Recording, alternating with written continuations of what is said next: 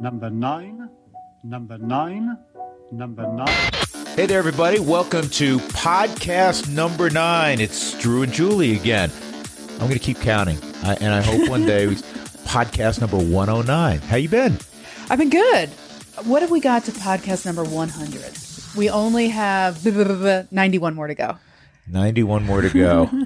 And we're exhausting all of our topics that we're interested in. Hey, you know what? Much, yeah. Tonight, as we gather late night at Julie's abode, her mansion, we've done 9 podcasts. We've been in like 7 different rooms in your mansion. Anyhow, they're all perfect for sound. It works out exactly ideally. Hey, the Rockies tonight, who've not won many baseball games, I think everybody's noticed in the second half, they win a ball game 2-1 over the St. Louis Cardinals. It was like an old-fashioned Dodger game, ones that don't happen very frequently at Coors Field, and especially this year for the Rockies, where their starter ERA is over 6. Chi Chi Gonzalez, great story.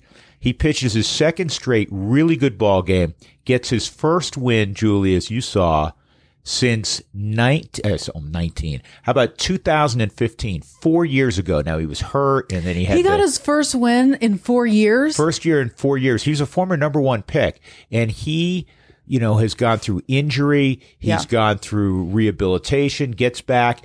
The Rockies lost his first 9 starts.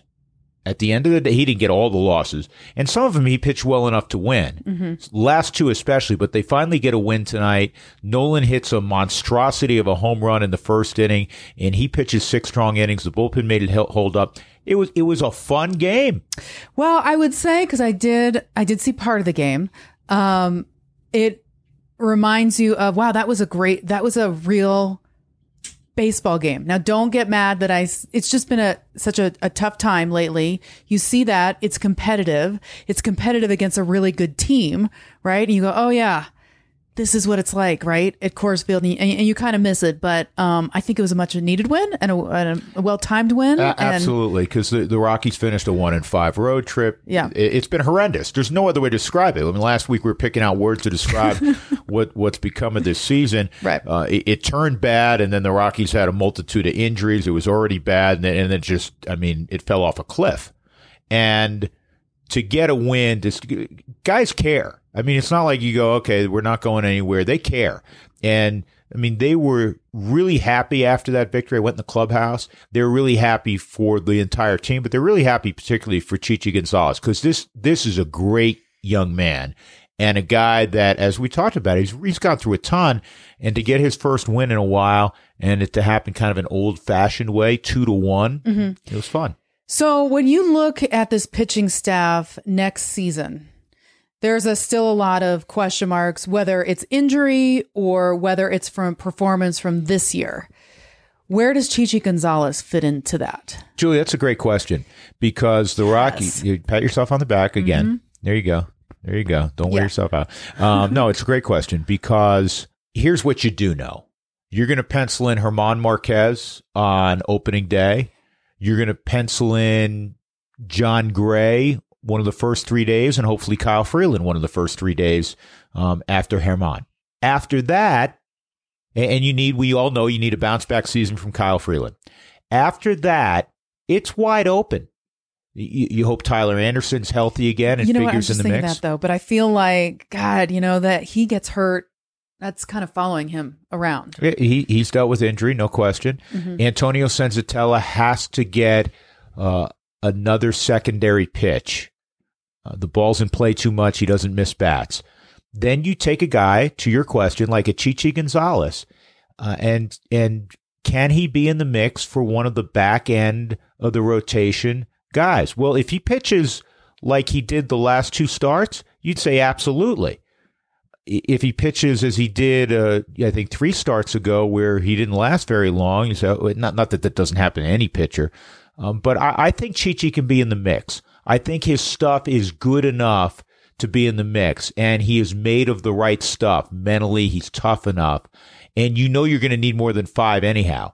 So to me, Chi Chi Gonzalez is a guy that you definitely want to keep in the fold, and you hope he continues with, he gets 2 or 3 more starts, whatever it is, the rest of the way, and you hope that continues. But I've been intrigued, and I'm sure the organization has, over what we've seen over the last 2.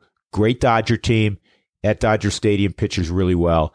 At home against a red-hot team in the Cardinals, as we taped this podcast, they were 23-7 coming into tonight over their last 30 and really swinging the bats well and playing good defense and pitching well. So, two starts that get your attention. So one of the things that I noticed about tonight, actually watching it on TV, is the amount of red at Coors Field, but that's not a surprise, right? Like the Cardinals always, I feel like, I don't think it's travel well, but they have a lot of fans all around the country, like the Dodgers, like the Cubs. For me, Cardinals fans are incredibly less offensive than Dodger fan or Cubs fans. It's just such a legendary team for me. The Cardinals, yeah. To me, I get less offended when the Cardinals come in town just because they have such loyal fans. Yeah, I think you're right. I understand it. Does it bother you? Yeah, to a certain degree. The Cubs fans are really vocal. The Giants fans, you'd say they travel well. Some of it is, like, take the Cardinals. I think we've talked about this before, but the Cardinals, because of KMOX, before the Rockies came into existence, when you lived in Denver and you were a hardcore baseball fan, you wanted to listen to Major League Baseball, you turned on KMOX, which is like, KOA in town. Mm-hmm. It had a signal at night and it still does, that reaches, 30, 40 states. I mean, it's a ridiculously powerful station. So a lot of people in Colorado were Cardinal fans. And I'm sure they're all thrilled that the Rockies are here, but there's strong allegiance to St. Louis. The other thing is, and Buddy pointed this out because he was asked this in his post-game presser, and I think he's right on the money with this response. We live in such a beautiful place that if you are, live in the Midwest and you're a Cardinal fan, or you live in the Midwest and you're a Chicago fan, you say, hey, you know what, honey, or the buddies get together, or the girls get together, let's go out to Denver. We'll hang out for the weekend, or we'll hang out for a few days. It's beautiful. We'll run up to the mountains. We'll hang out in Lodo, and we'll also go catch our team play the Rockies a couple of times. So I think that is what occurs. It's somewhat of a compliment to where we live, but it's also a compliment to those teams that have been around, many of them, for more than 100 years. And they are going to have a large fan base, some that's been displaced and now live out here, and some that just decide to travel. Speaking of travel, that sounds like you're talking about Nebraska fans, because I'll just take a shot. Like, what else do you do in Nebraska but get in your car and go to other places? And that was Julie, in case you can't tell the difference between our voices. That CU-Nebraska game, fantastic game. We all know that. Unbelievable. And we're game. talking, days later from that. But I think we can all admit, to see all that red, and Nebraska, I know, travels really well, but to see all that red, it was a little bothersome. It was because we always know, especially at Folsom Field, there's going to be a big portion of red. It's going to be the western part of the stands on the Flatiron side. That's where the visiting fans sit. But it was everywhere. I mean, it looked like almost 50-50. I heard it in one piece I read in the aftermath described, and I was watching on television from the West Coast, but I heard one piece described it as 60-40 Nebraska fans. And a lot of Colorado fans sold their tickets. Probably a lot of students did the same thing, sold their tickets for a few bucks to a Nebraska fan. That would not happen at LSU. It would not happen in Austin, Texas. There's a lot of places it wouldn't happen. I don't have a problem with that. You know what? I actually don't have a problem. If you can pay for your season tickets for one game, do you have a problem with somebody doing that? You're going to tell somebody you can pay for the rest of your entertainment for the season. It's up to the program to make you. It's up to. Then why doesn't it happen? Why doesn't it happen in some of those aforementioned places? In Alabama, they wouldn't do it. Right, they have much better programs. Historically, for years and years, that's up to CU. That's up to Mel Tucker, who I like, moving forward, to create this allegiance, and winning, to make people not want to sell their tickets. Yeah, but Julie, you remember 20 years ago, even when Colorado was a national level program, a top 10 program, there was still a sea of red amidst the black and gold, and it wasn't as pronounced as we saw it this year. I just think that there's somewhat a degree of apathy when it comes to passionately following college football, which is disappointing because I think Mel Tucker naturally is off to a great start. Yeah. In fact, I applaud what Rick George has done in terms of scheduling, in that, think about CU. They open with Colorado State, which is great for college football fans in our area. Great. Love it. Number 2, they play Nebraska, which we touched on this in the last podcast. I miss those long-standing rivalries. It's awesome that these two schools are getting together. And then their third week, they play Air Force. Yeah. There's apathy because they don't win. The Rise created this great momentum. That was fun, right? And then what happened the next year? Well, they started 5-0, and then they lost 7 in a row. Right. This is a fantastic sports town that supports. Well, they support the Broncos no matter what, win or lose. This is a great This is a great sports town. Okay, this is an excellent sports town, but is first, foremost, first, last, and in between, a Broncos town, a pro football town. I guess that's the only sport. That's the only team here that whether they win or lose, they still get support. Because I was doing Nuggets and Avs, and you've been doing those teams too. When if they don't win, they don't draw. That is a fact. But what I'd like to see is, I'd like to see, we want to see full stadiums for everybody. CSU, even the years where they had, great programs under Sonny Lubick, unless they were playing a name opponent, they weren't coming close to filling up Hughes Stadium. It'd be like 23, 24,000. And they were a top 25 program, a number of those years. Did we almost get in our first fight? You and I? Yeah. No, not close. Not yet. Okay. That's going to be podcast number 10. It's coming. It's not. Wait, we're not done with this one yet. We were going to talk about the Broncos coming up in a little bit, but when we come back, we talked about what the pitching rotation is going to look like and what's going to happen with the bullpen. When we come back after the break, you talked to Scott Oberg, which is going to fit in hopefully really nicely into that bullpen because he's been one of the few bright spots of this team. Yeah, and Scott is obviously out for the rest of this year. He dealt with blood clots again. But Scott is a terrific guy, as you'll hear in this interview, and he's pitched very, very well the last year and a half. Hey, but before we get to that interview with Scott Oberg, I want to talk to you about my good friends at Ideal Home Loans. I talk to you guys about this every podcast. It gives me great joy because they are terrific at what they do. Brent Ivinson is the owner. It was started in 2001. They're local, and they're going to save you a lot of money, especially where interest rates are right now. Give them a call, 303-867-7000. The number again, 303-867-7000. They don't want you to miss out. Rates at some point are going to go up again, and that's why we put you in charge of the mortgage experience. You make the choice to save, and everyone who's looking to save money, but everybody has a different situation. Sometimes it's just consolidating debt. You have credit card debt, and you want to find a way to consolidate that. They're terrific at doing that. They have a wonderful staff, and they have great ideas that will save you money. They have a long-standing history of doing that. Just give them a call. You'll be pleased you did. There are thousands and thousands of people that are repeat customers. 303-867-7000. It's Ideal Home Loans, 303-867-7000. Okay, as we were talking about, we visited with Scott Oberg recently, and here's our Ideal Home Loans interview of the week. First and most obvious question, how are you feeling, and what is the prognosis? Right now, I'm feeling pretty good, all things considering. Honestly, I'm feeling a little bit better, I feel like, this time around than I did previously 3 years ago when I went through the blood clot issue. So right now, we're just working with the trainers and going to be moving forward, working with PTs back home, just getting, range of motion, start some light strengthening, and then I'll go and see the doctor again and, hopefully progress into more sustained heavy body, upper body heavy lifting, doing some lower body stuff right now, and then kind of progress from there. Can they give you any reasonable assurances, as reasonable as a medical team can be, that this is still isolated?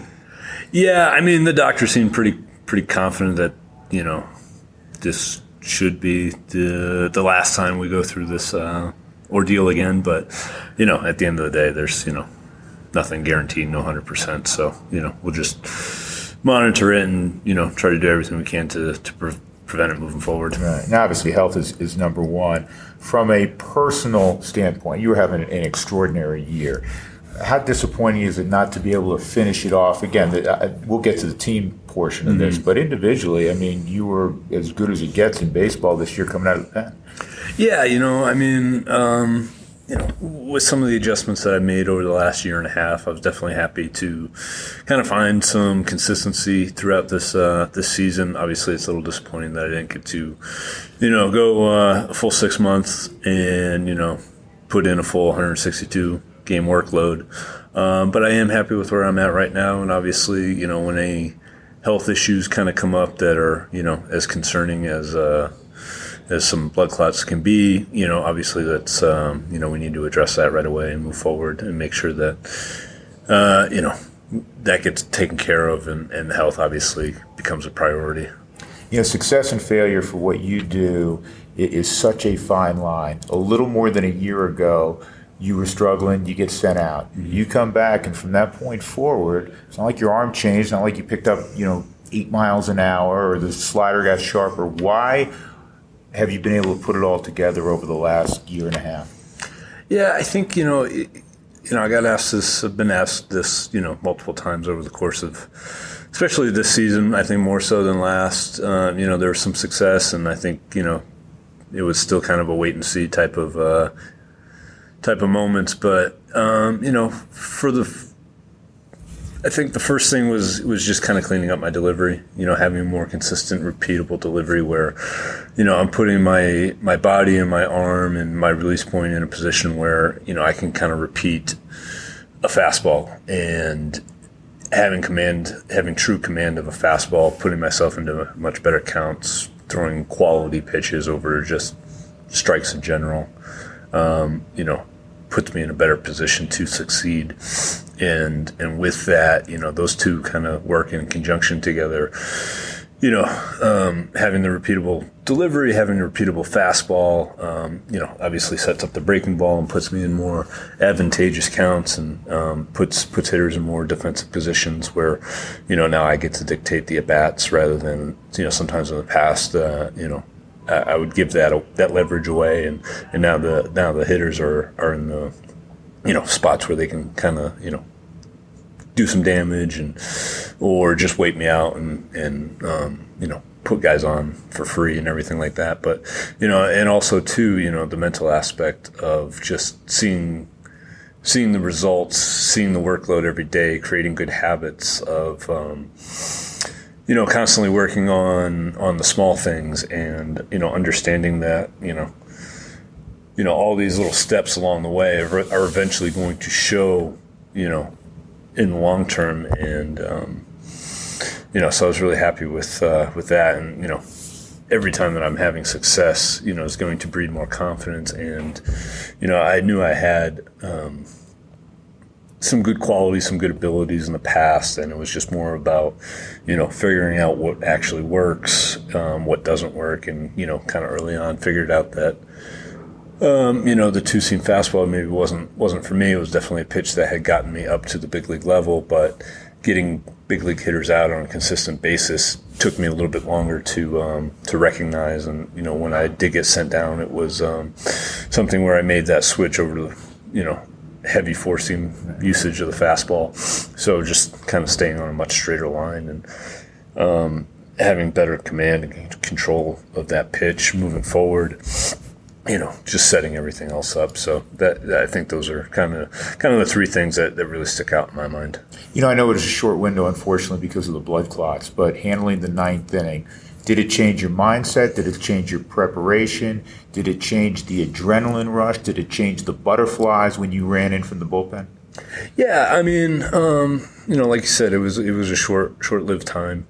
It was definitely exciting to be, kind of given the responsibility of the ninth inning. It's definitely, it can be a little bit of a different animal. I saw a quote recently where Wade had said that there's just kind of more emotion attached to the ninth inning, which is a little bit more tangible when you're out there. You kind of feel that energy in the ninth inning a little bit more.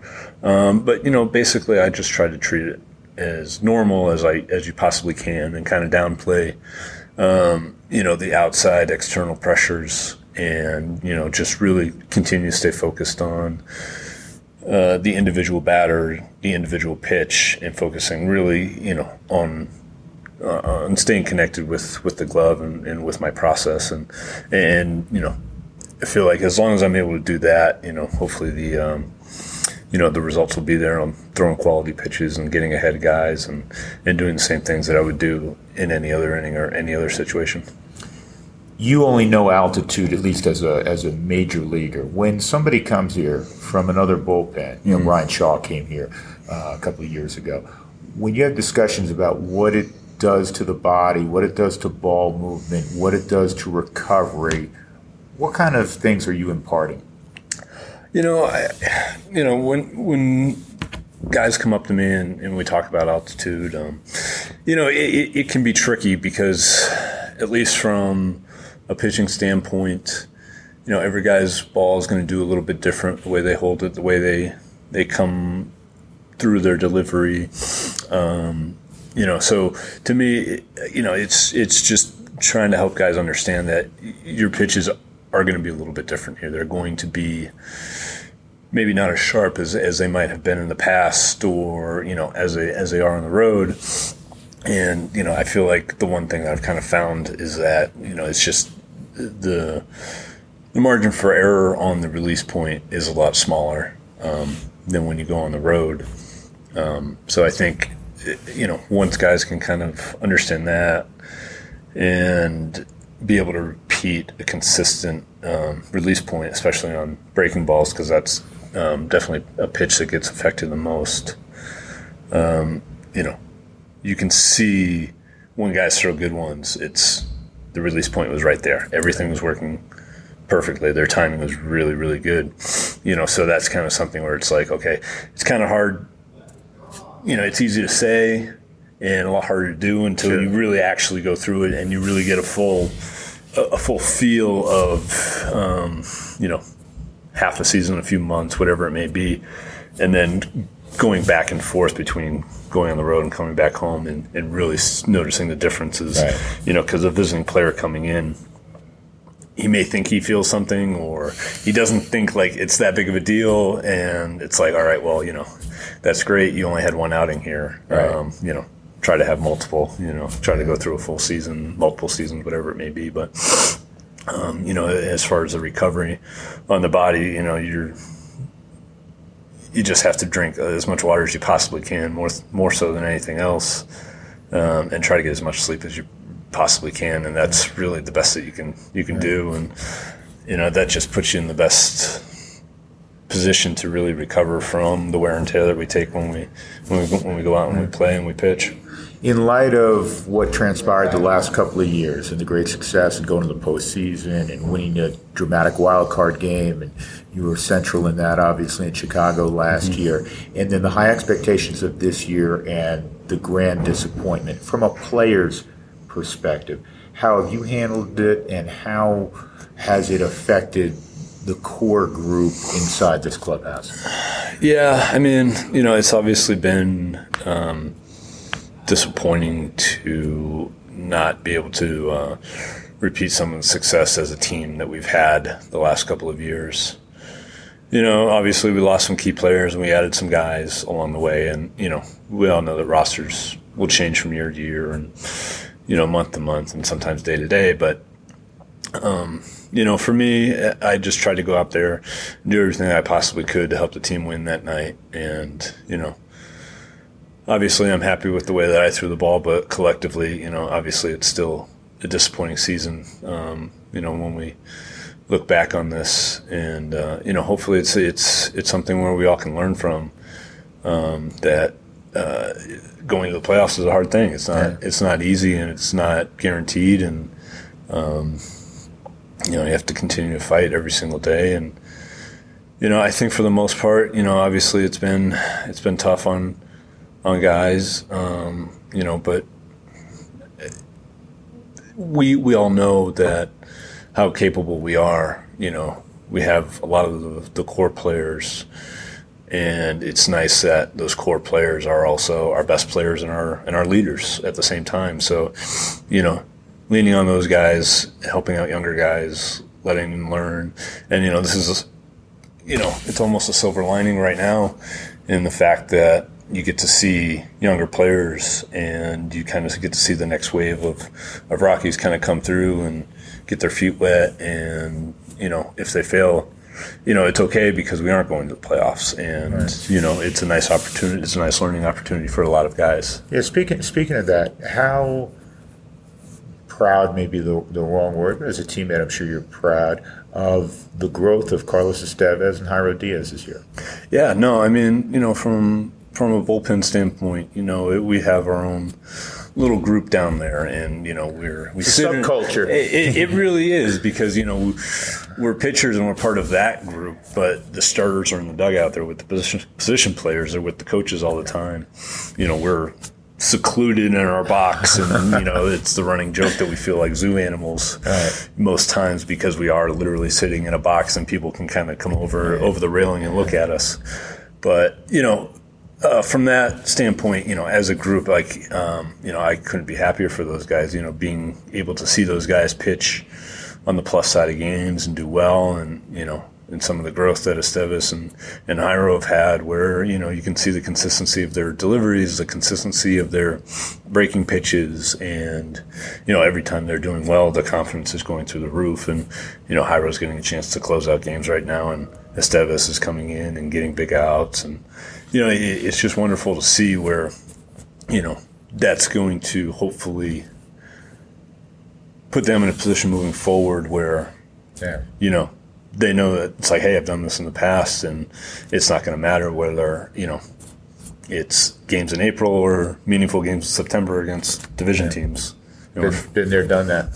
All right, I'm going to take you back. UConn. Mm-hmm. You guys had a super talented team, obviously. First of all, did you realize you guys were that – did you realize you were that talented? When I say, you can say, hey, really good college baseball player, but the number of big leaguers and impactful big leaguers is very unusual.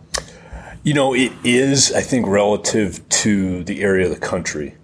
Obviously, Northeast baseball isn't really something that people really think about. You're not LSU, you're not Southern Cal, ASU. Right, and even when you look down the roster and you see, the hometowns of guys, it's like Florida, Texas, California, Dominican, Venezuela, it's like, I'm the anomaly because I'm from Massachusetts and everything like that. And, we knew we were talented.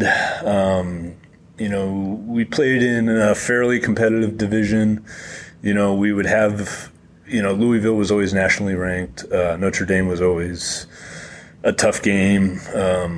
St. John's always played us tough. So we had some quality talent in our conference in the old Big East. And then, obviously, we weren't playing the best of teams during the midweek. You play like Boston College. They were pretty good usually. So we knew we had a good teams. And I don't think it was really until we would get to the playoffs where it's like, okay, this is now, we're really getting tested now. Right. But it's been really tremendous to see the impact that, guys like Matt Barnes and George Springer and Nick Ahmed and, just recently Anthony Kay got up to the big leagues, another UConn product with, now with Toronto, he got mixed up in that Stroman trade. But, so it's to me, it's truly incredible that, you see so many guys make so many impacts on a big league club. And to me, I can't speak for the other guys, but to me, it goes back to our head coach and James Penders and the work ethic and the mindset that he instilled in guys where it's like, hey, nobody cares about you. We're inside. Nobody feels sorry for you. We have to have a blue-collar mentality. So we have to show up. We have to work. And when we go down and play those Southern teams, we got to be ready. And, he not only got us ready for, our own collegiate games, but I think he also prepared guys for not only professional baseball, but also for life after college, where guys are on their own for the first times. He's kind of like the surrogate father. When we're away from our family and everything like that. And, he instills a lot of lessons and mantras where it's like, hey, you know what? you have to take some responsibility and you have to do the work. And, you see that with all of the guys that, have made it up to the big leagues, and as talented as all those guys are, they wouldn't be where they're at without putting in the work ethic. I got a great kick out of the interview you did with your very close friend George Springer on AT&T Sportsnet, and my favorite line Springer had is that you were like a 45-year-old man when you were 19 years old. You can respond now. Yeah, I mean, I think it was a little bit of a combination between, we didn't really get into it in that interview, but I had gotten diagnosed with arthritis at the time, so what 20-year-old is getting diagnosed with freaking arthritis? So, so that kind of started it. It fit. And then, I was always kind of, interested in the newspapers. There'd be, a bunch of periodicals around campus that were free. So I would just, pick them up, start reading them, whatever. And, kind of always interested in learning and things like that. And, and then obviously, I start having cups of coffee and started that bad habit. But, so it would just kind of be a running joke that, I'd be like the first guy down at breakfast with a newspaper and a coffee in hand, and and everybody's kind of giving me this weird look, but I'm just kind of in my own world there. But so hey, sounds like it fit. Yeah, no, but we had some really, really good times together, not only on the field but off the field, and George is definitely one of my best friends, not only in baseball but in life. And, we were in each other's weddings and, obviously share, a bond that goes beyond, surface level type relationship. So, Scotty, thanks, man. Yeah. Enjoyed it. Yeah, absolutely. It was fun. That interview brought to you by our friends at Ideal Home Loans. So besides Scott Oberg, how do you see this bullpen shaping up, or maybe some faces more prevalent next season than they were this season? Well, there's a couple of guys, and we were chatting about them with Scott in Jairo Diaz and Carlos Estevez. And earlier we were talking about, when we were taping this podcast, the Rockies win a ball game 2-1 over St. Louis, who's leading the NL Central. And Carlos Estevez, with traffic out there, two big punch outs of Matt Carpenter and Dexter Fowler. I mean, he throws 100 miles an hour. That's what the game's come to. It's a power game. And he is made of the right stuff. So is Jairo Diaz. He ends up getting a save throwing 2 innings because Carlos Estevez's back stiffened up a little bit. Those guys are made of the right stuff. It's not just having the stuff to pitch in late innings, kind of, as we say, being nasty enough, which both of those guys are. Not everybody has the makeup, Julie. You know this. You've covered sports forever. You've covered baseball for a long time. To pitch in the 7th, 8th, and 9th inning when you have a lead. I think, without question, Oberg, Estevez, and Diaz are going to be 3 guys that are part of the solution in that Rockies pen in 2020. The Rockies are kind of hamstrung, though, in the bullpen with contracts, yes? Well, it'll be an interesting offseason because, yes, Brian Shaw has another year left. Jake McGee has another year left. Wade Davis has another year left, and it's been, in varying degrees, disappointing for all 3 of those guys. Hey, speaking of disappointing, how about that Broncos game? Disappointing. Here's the thing, though. I didn't think they were going to win anyway. I wasn't. It's on the road. It's the opener. It's not like the Broncos were coming off a fantastic season. They were almost just as bad as the Raiders. So I think for people that were shocked that the Broncos lost, it was one game. It was incredibly ugly. And there were things in that game that I didn't think that we would see. But I didn't feel like, oh my God, I didn't see that coming. But here's the counter to that. The Raiders were coming off the most tumultuous week of any team in professional sports. They were the number 1 story because of Antonio Brown for days on end. And then you wonder, well, how they, what's going to, forget that he doesn't participate. He never really did participate for them. But what's that done to the other 52 guys, or now 53, that are going to line up and play the Broncos? How big a distraction has it been? They haven't been worth a damn anyhow. Their defense was awful last year.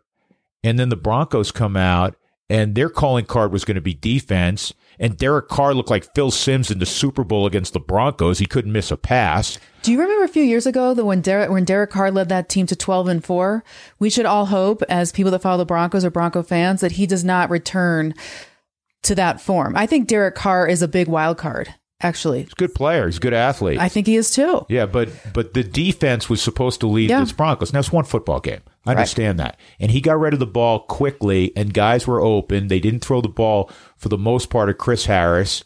The Broncos have some issues at the other corner right now. And if you didn't know that Miller and Chubb played for the Broncos, you wouldn't have known at any point during the game because their name was never mentioned. Mm-hmm. That might have been the biggest surprise, I guess, what we saw on Monday night is that you're right. It was Vic Fangio was supposed to bring this defense. All we heard about in the preseason was how great this defense was, and we didn't see one iota of that. Now, are you talking about Yadam at the other corner? Well, I didn't want to call him out by name, but am I the meaner one on this podcast? Is that what we're learning? You're going to be, yes, you know, it fits your, no, he's young. You know, he had a terrible game. But, I mean, he's in his second season. I'm not excusing it. And Bryce Callahan was hurt. Like, that's another big thing that I don't think a lot of people have talked about. This is a guy that was brought in for a decent amount of money. Mm-hmm. That was supposed to be on the other side of Chris Harris that really we haven't seen hardly any of in preseason. There have been other guys. Listen, Sua Cravens was brought in a year ago, and he was going to be a hybrid safety, and he barely played last year, and then he got released. So I'm not saying Callahan's going to be a bust, but he's hurt. They do need help on that side. One of the first things, and you know this, that offensive coordinators do when they break down film in preparation for an opponent is they look at where they believe they have favorable matchups. So when you look at Chris Harris on one side, you're going to say, well, you know what? Wherever he is, probably not the number one option when we ask our quarterback to go through his progression. Let's try to get so-and-so on this guy. And that's what you do. It's the same thing in the run game. If you feel like, hey, we feel like we have better matchups when we run right, you're going to see team against that defensive front. You're going to see teams, run right if they feel that's a favorable matchup. And so the Broncos got exposed. The one thing I worry about Yadam is that he had such a tough rookie year because there were so many injuries and he got a lot more playing time than I think he or the coaches wanted. That I think his psyche just got hammered last year. And then you start out with a few bad games. I mean, this guy has never yet known success, right, in the NFL. So I think that's going to be something interesting to watch.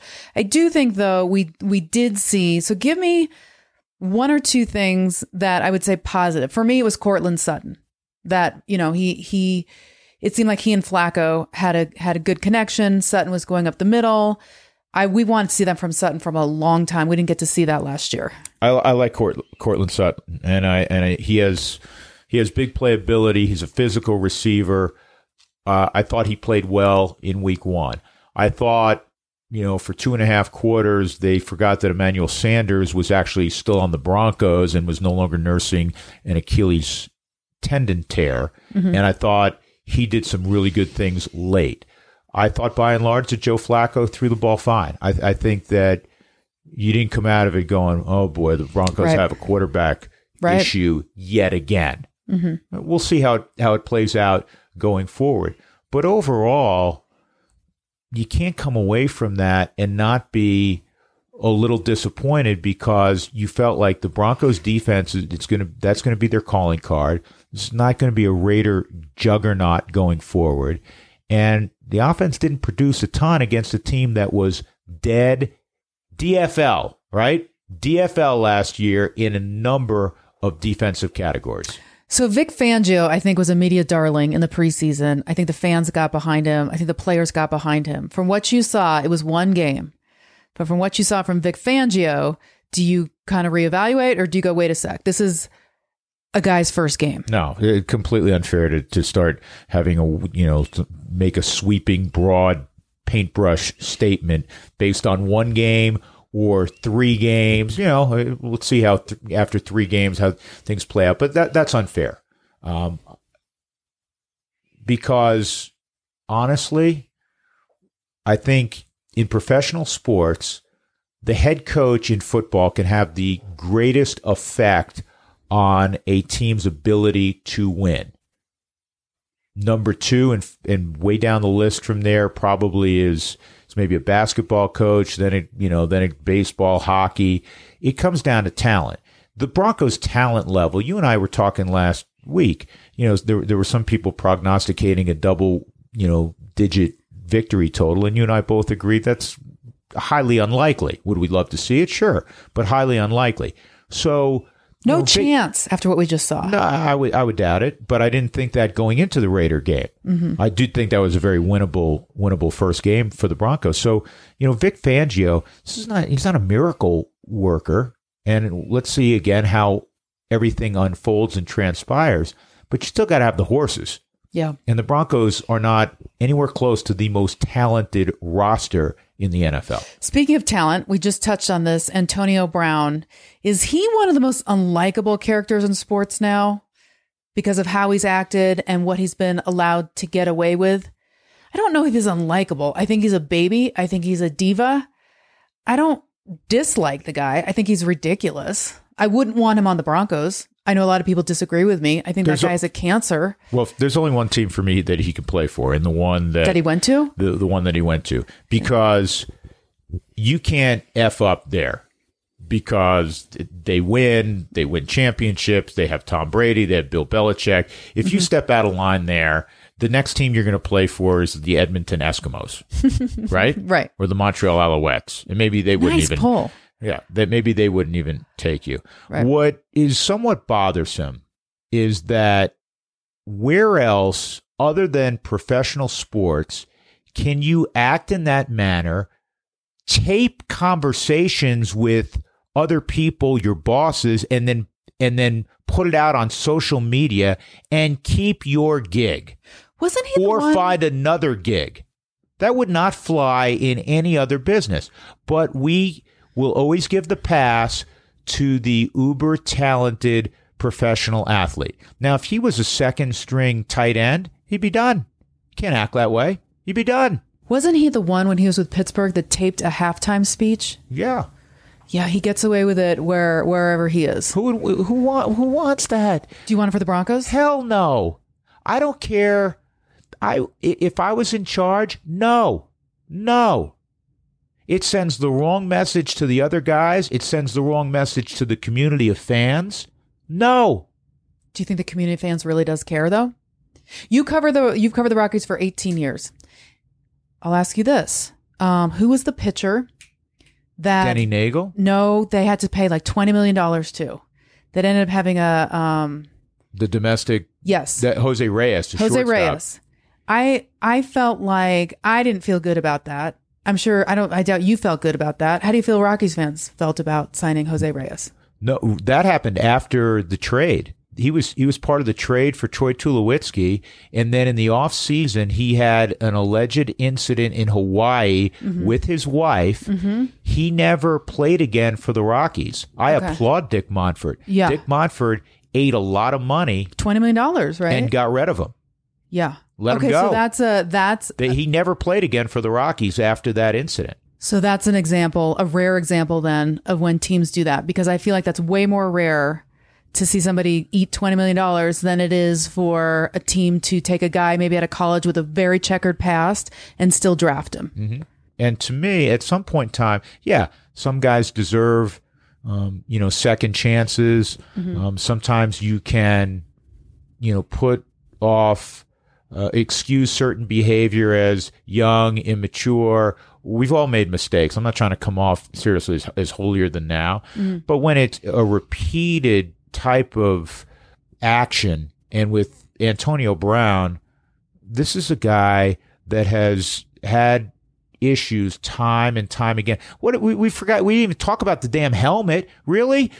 Everybody else had to conform to one of, I think, 10 new helmets or 10 companies that were approved or whatever number was. You can't find a damn helmet that works for you. You can only wear this one helmet that you wore in Pittsburgh. Stop.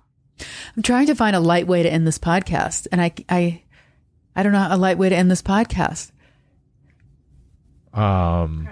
Oh, wait a second. Kristen, our marketing guru, brought us Cracker Jacks. I feel like now we're in this habit of... Here's your Cracker Jacks. Okay, we're in the habit of reading we did fortune cookies last time. Yeah. I like how fired up you got. What did I get fired up about? Antonio Brown? I don't want him on my team. I bet you there's a lot of people in the league. If you interviewed the players, there'd be a ton of players that said, get him out of here. I have no desire. Well, what if they help you win? What if they help you get to the Super Bowl? And what if they help you get a game check? I'm playing devil's advocate. Well, last time I checked, the New England Patriots are Super Bowl champs. Yeah. Without him. Last time I checked, they won week 1 33-3 without him. Doesn't it make the Patriots that more unlikable? Yeah, of course it does. Can you win? I mean, is there any chance you opened the one Cracker Jacks box and you win $1 million? Is there any chance of that? I'm going to ask you this question, and I want you to look me in the eye and answer me honestly. Yeah. If you won $400 million in the lottery, would you quit your job? No. We've had this conversation. You know how much idle time you have traveling and on the road, and we ask each other ridiculous questions. I'm very fortunate and privileged. I absolutely love what I do, and I would not, sure some people are bummed out about that, but no, I wouldn't quit. I may do a few less games, but 10.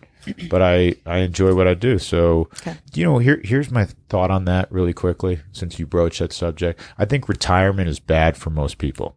No matter how much money you have, you still have to have a purpose every day when you get up. Agreed. Now, there are those rare individuals that can fill up their day and a multitude of days going forward. If they didn't have to worry about working, they would, plant a brand new garden and tend to it every day. And then they would build, they'd become a painter and they would play golf and play bridge and whatever.